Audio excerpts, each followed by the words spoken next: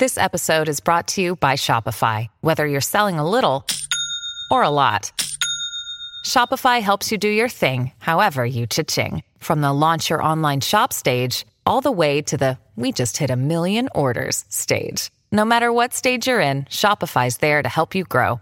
Sign up for a $1 per month trial period at shopify.com/special offer, all lowercase.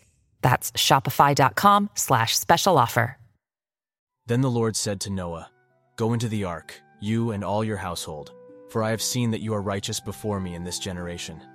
Take with you 7 pairs of all clean animals, the male and his mate, and a pair of the animals that are not clean, the male and his mate, and 7 pairs of the birds of the heavens also, male and female, to keep their offspring alive on the face of all the earth.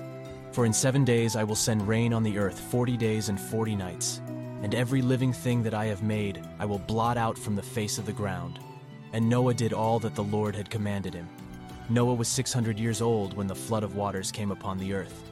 And Noah and his sons and his wife and his sons' wives with him went into the ark to escape the waters of the flood. Of clean animals, and of animals that are not clean, and of birds, and of everything that creeps on the ground, 2 and 2, male and female, went into the ark with Noah, as God had commanded Noah. And after 7 days, the waters of the flood came upon the earth.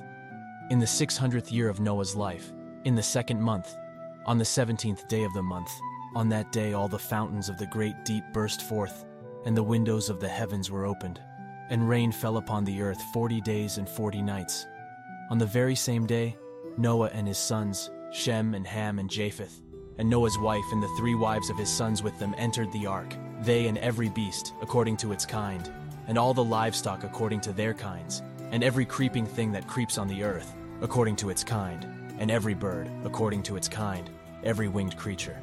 They went into the ark with Noah, 2 and 2 of all flesh in which there was the breath of life, and those that entered, male and female of all flesh, went in as God had commanded him, and the Lord shut him in. The flood continued 40 days on the earth. The waters increased and bore up the ark, and it rose high above the earth. The waters prevailed and increased greatly on the earth, and the ark floated on the face of the waters. And the waters prevailed so mightily on the earth that all the high mountains under the whole heaven were covered. The waters prevailed above the mountains, covering them 15 cubits deep, and all flesh died that moved on the earth, birds, livestock, beasts, all swarming creatures that swarm on the earth, and all mankind. Everything on the dry land in whose nostrils was the breath of life died. He blotted out every living thing that was on the face of the ground, man and animals and creeping things and birds of the heavens. They were blotted out from the earth.